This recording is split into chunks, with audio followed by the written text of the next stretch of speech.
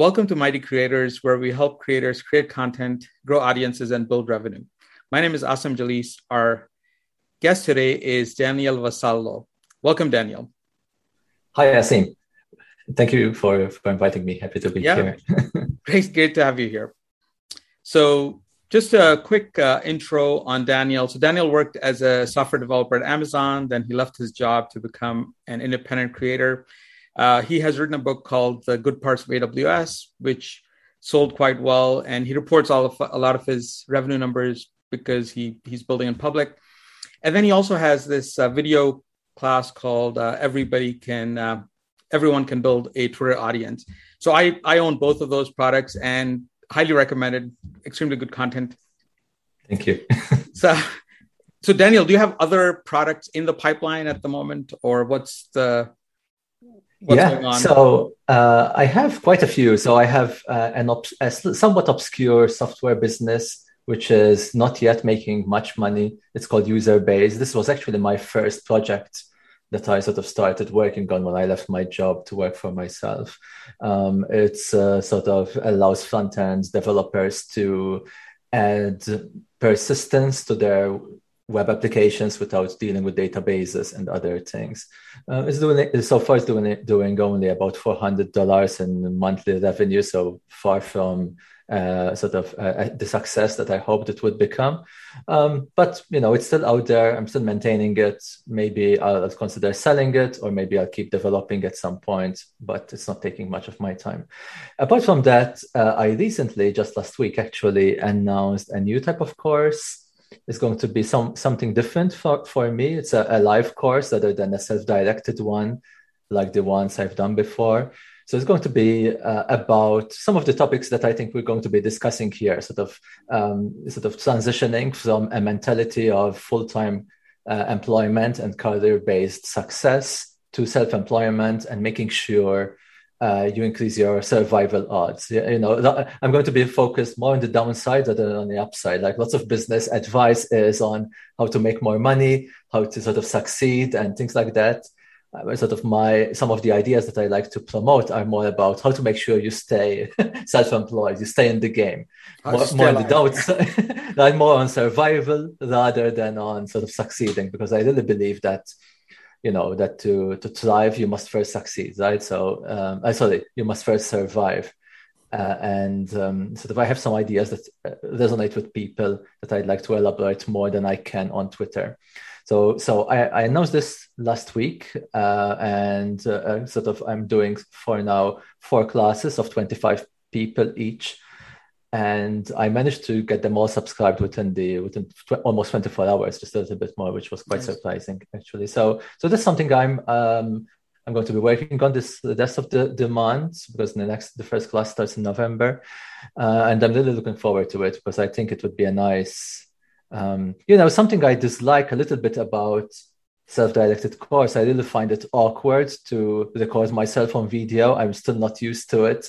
Like right now, it's super comfortable. I'm talking to you, it feels normal. But when I press record and it's just me, I mean, it consumes a lot of energy from my head. Whereas I think the cohort-based course, the live course, I think will be, with my ideas, it's sort of consistent with my ideas as well, right? Of doing things that are somewhat close to our comfort zone, if not within it, right? So that, you're not investing too much, you're not taking a huge risk, jumping too much into the unknown, right? And I sort of feel like if I didn't do this, probably I would have continued to postpone it until I get the right inspiration, whatever. Whereas when I got this idea, it became, I can do this. I have already sort of the topics in my head. I just need to prepare a little bit the outline.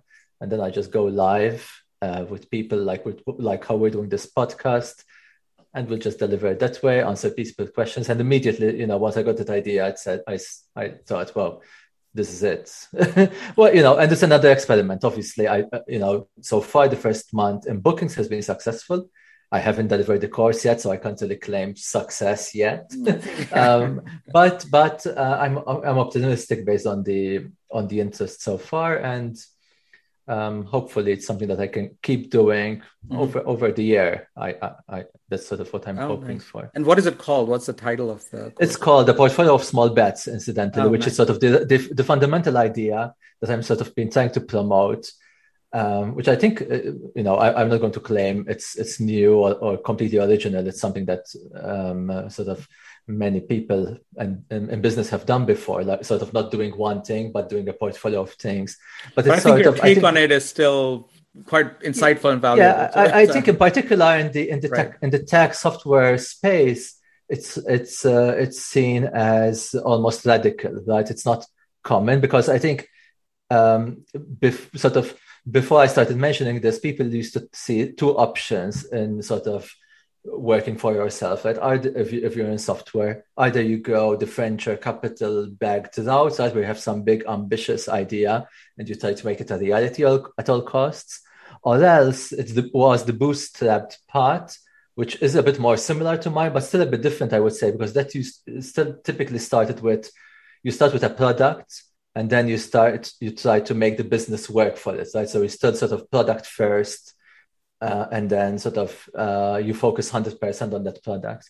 Sort of what I've been trying to promote is that business success, there's a huge, significant role of chance and luck in business success. Like you could have the best product, you could have the best marketing, you could be the best founder, best team, best everything, and still it doesn't guarantee success, right? Which is very different, I think, from a regular career. A regular career is much more predictable, right? I mean, obviously there's still some randomness, but if you want to get hired at Google, there's almost a checklist of things you need to know. And if you get to know them and, you present them well, your chances of getting in are high. And if you get in Google and you want to get promoted to level 2 or level 3 or whatever they call them, again, like there is some randomness, like always, but if you put enough effort, you could get it. In fact, when I used to work at Amazon, it was quite common. You used to see junior developers. We used to almost be certain that within a couple of years they're going to be promoted because you see the qualities that they need. That the path was super clear. My argument is that in business that doesn't apply. There's such a huge element of randomness and chance that you can't just treat it like a full-time job where you just learn as much as you can, put lots of hard work and expect almost certain success. That you need to use strategies that, for example, book publishers and movie studios and venture capitalists themselves use when they deal with the highly unpredictable sort of ventures. What does a book publisher do? A book publisher never knows which book is going to be the bestseller. They publish 1,000 books, so however number, with the expectation that there's going to be 2, 3, 4, 5 in a year that's going to make up all the profits. And sort of I'm trying to promote the idea that if you want to survive as a self-employed person, you want to make sure you don't end up going back to a full-time job.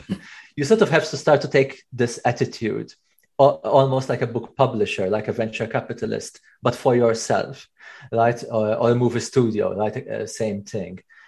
And there are some differences, obviously. Like, a book publisher can publish 1,000 books a year. An individual, you can't publish 1,000 books a year. Right? So I think you have to be even more aggressive with the filtering.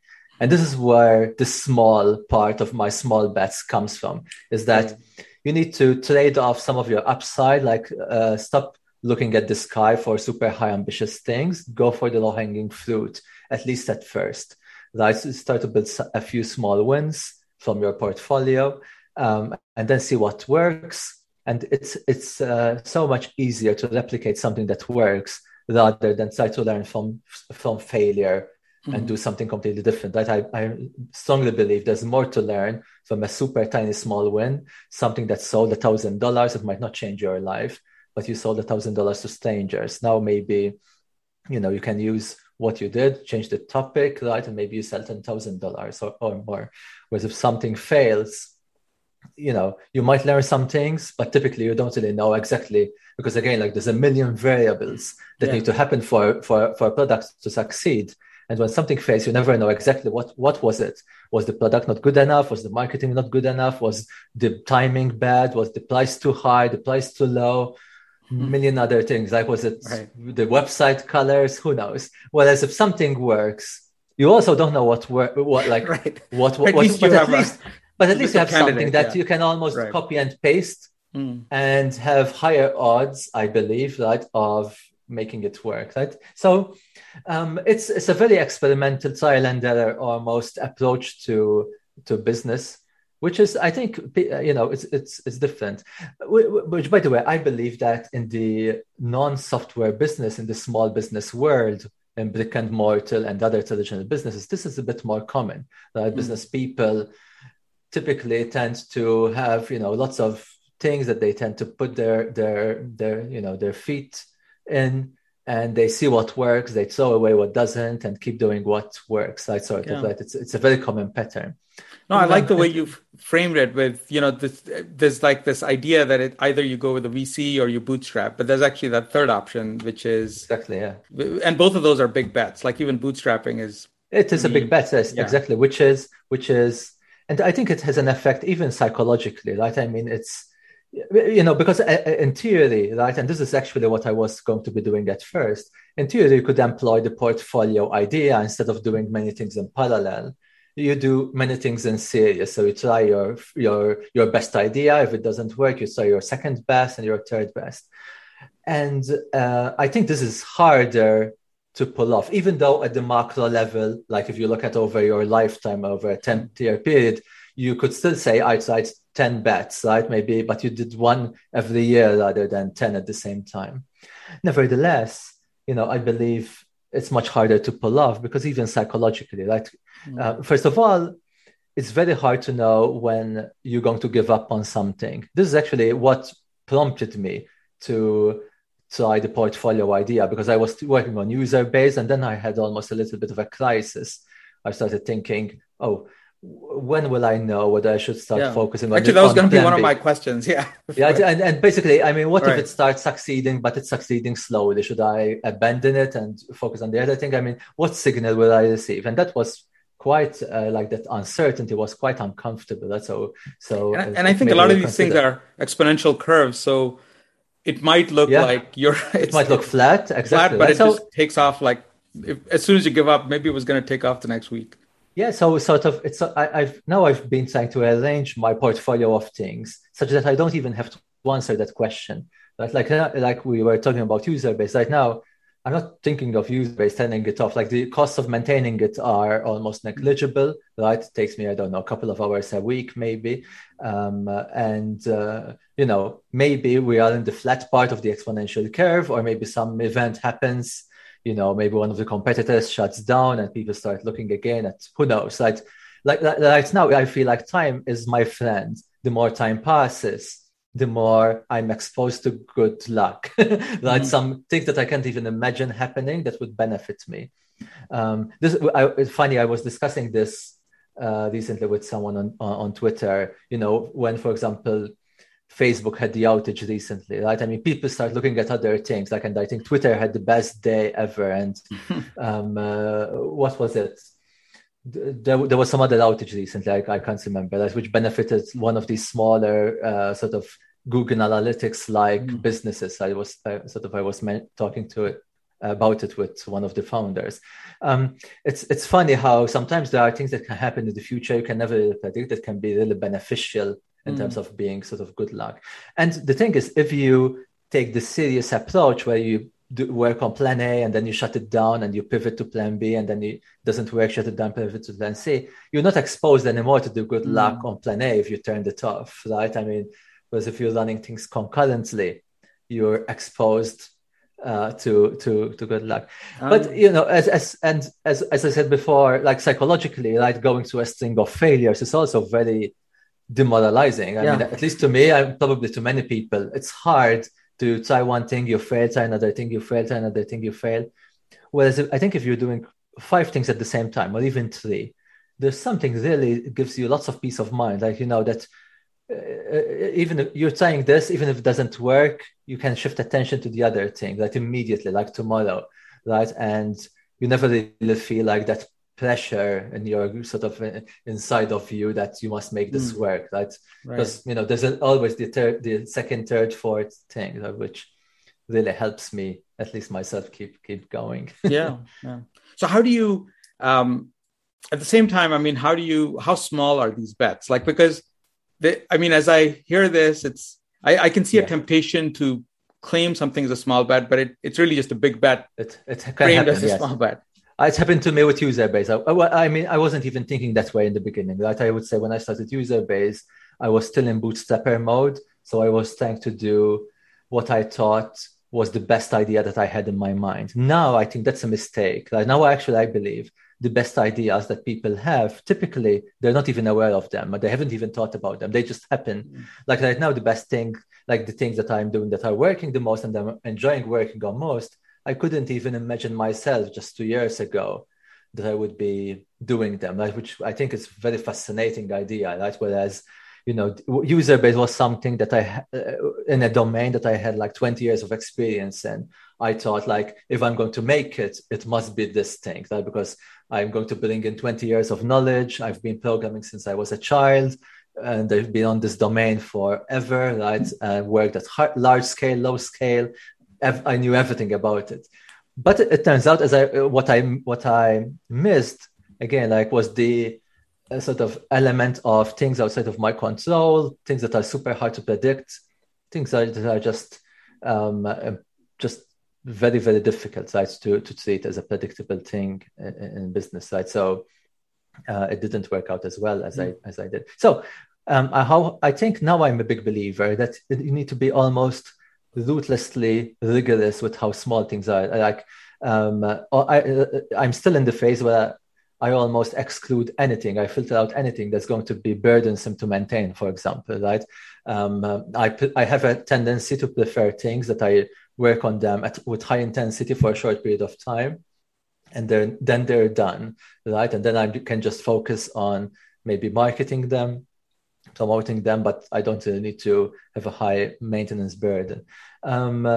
And I try to filter things that I can do by myself and abundantly by myself, not even stretching myself too much. I don't want to be working 60 hours a week for a year to do something. I'm okay working 60 hours a week for a couple of weeks, or maybe a month, for example, high intensity mode. It's sort of, I feel good about it, but then that's it, right? It's done and the product is done, right? So what this led me to is, for example, towards one-off products, right, rather than subscription products, right, which I believe it's a good way to start, at least. Right? I don't exclude eventually having a subscription product or another software product, but I'm definitely now sort of considering significantly the amount of effort and input that needs to go in either to launch or to maintain, right? So it's an inverse a bit of, rather than what's the best thing that I could do, it's almost like what's the lowest hanging fruit, like what's the easiest thing I could do, completely acknowledging that the financial upside and even maybe satisfaction upside is smaller in the small bet, right? In fact, sometimes I argue one of the first small bets people can do to move from full-time employment to self-employment is just to take up some freelancing, right? It could be just, somebody personal from the personal connections or from one of the internet sites, and you take, 5 hours a week. Maybe you work on a weekday, on a weekend, just 1 day a week or whatever. It's already starts to, it's already a different mentality, self-employment, right? You can take different clients, you can choose who to work with, who not to work with, you can choose how much to price, you can understand a bit of price sensitivity. If you ask for $200 an hour, maybe you don't get that, but if you ask for 100, you get something different. You start learning a lot, right, that you can start to translate into business, which I think eventually then the stepping stone would be to move to actually quit full-time employment to instead of doing 5 hours a week, freelancing, you might be doing, 25 hours a week. You still have lots of flexibility with your time now, so you can start experimenting with other products and services, right? And start to build your portfolio that way, right? Especially if you don't really have savings, that you can just leave your job and sort of live off your savings for a while. Which by the way, just to wrap up, right? I think this might be actually not only it's more realistic, but I think it might be even more successful. Sort of, I'm now believing that sometimes you can almost have too much savings and too much cushion and buffer, which I think sort of what happened to me a little bit.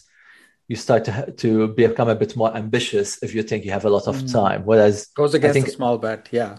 well, yeah, I mean, exactly. yeah, Right. right. When sort of somehow I managed to instill a sense of urgency in me, it's when almost a part of my brain activated that was completely dormant, that started seeing opportunities that I wasn't even seeing before. Right. So Kind of it's like being hungry when you go out to eat versus like exactly. No, being I full. think Yeah. it's almost the same. It's the same thing, right? It's probably human nature that we're probably wired to conserve energy unless we need to work.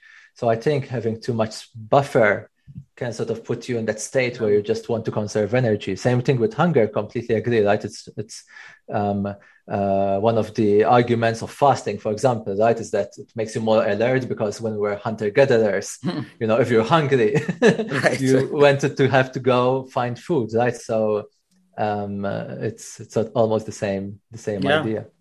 Now, so I mean, so I think the small bet idea sounds very powerful.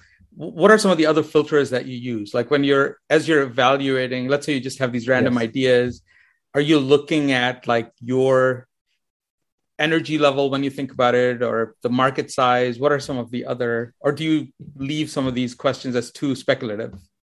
No, I have a set of questions, and I think the sort of I became more rigorous with the questions, the more sort of I mean, I don't think you can afford to be super selective in the beginning, except for how much input you put. So it's sort of my framework has evolved to nowadays, now 2.5 years in, to include more about how this will affect my lifestyle and my enjoyment and my sort of happiness and things like that. Whereas I think when you're starting, you want to be biased more about how much input does this need and what are the odds of success. And I think you want to choose things that don't require the least amount of effort and reasonably high odds of meeting your expectation. That's what I define success. That is whatever you're expecting. If you're expecting to make $1,000 a month from this, what do you think are the odds of success of getting that? It's super hard to calculate, right? I mean, this is not a game like a video game. It's hard to know 50% chance or whatever. So it's mostly a gut feel, right? So I think in the beginning, you want to be, almost that's the only filter. And then once you start having some successes, then you can start applying more rigorous filters. Now you might say, I'm not particularly enjoying this thing. I have to do it now because it's paying the bills, but I'd rather do something that gives me more energy. Like you mentioned this, I like to think it that way. I try to imagine myself doing something. We were talking about this cohort-based course, in particular this life course. I was literally visualizing in my head, like, because it's going to add a bit more. This is the first time in 2.5 years that I'm going to have something on the calendar. Previously, right, except for with the occasional podcast or something like that, my calendar is completely free, right? And this time, I'm going to have 2 months where I'm going to have Monday, Wednesday, and Friday from 10 to noon.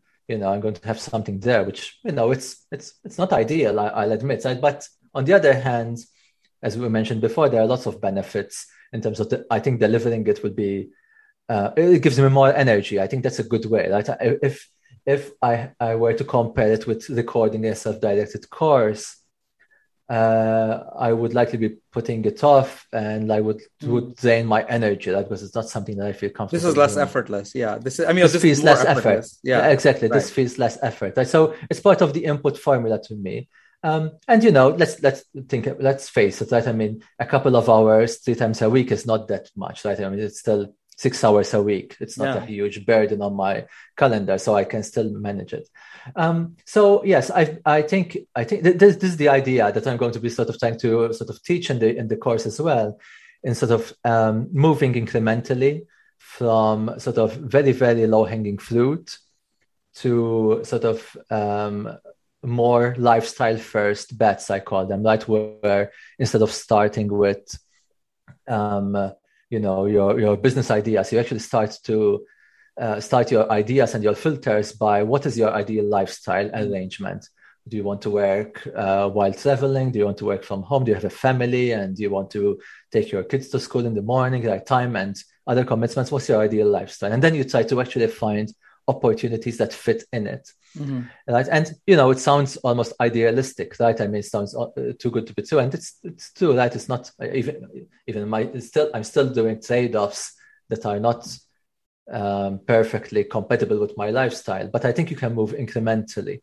right? From the sort of full-time employment, which is almost the complete opposite. Your life revolves around your work, whereas, you know, you have typically a 40-hour week, and almost everything you do in your personal life has to fit around it, right? If you want to take, you know, a month off, you need to ask permission.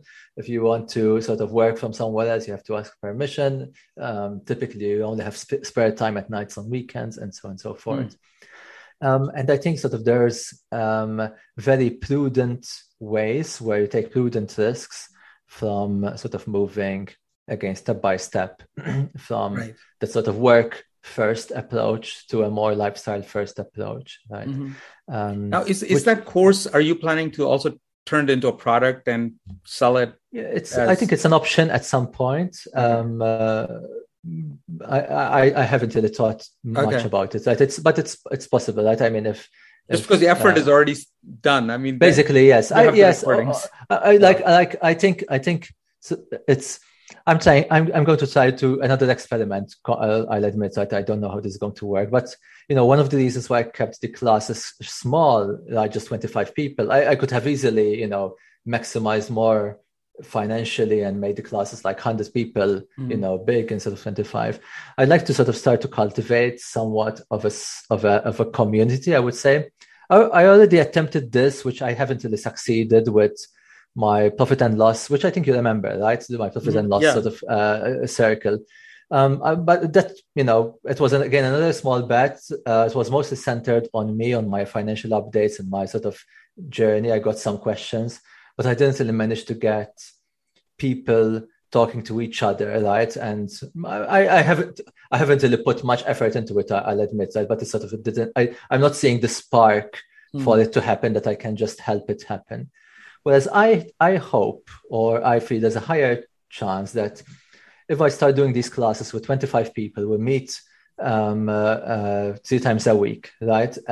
For a couple of weeks, we get to know each other in video, we talk, we ask questions, we introduce each other, and we help each other sort of with our own journey. And we'll have our own Discord server. We can continue talking forever and keep up with each other.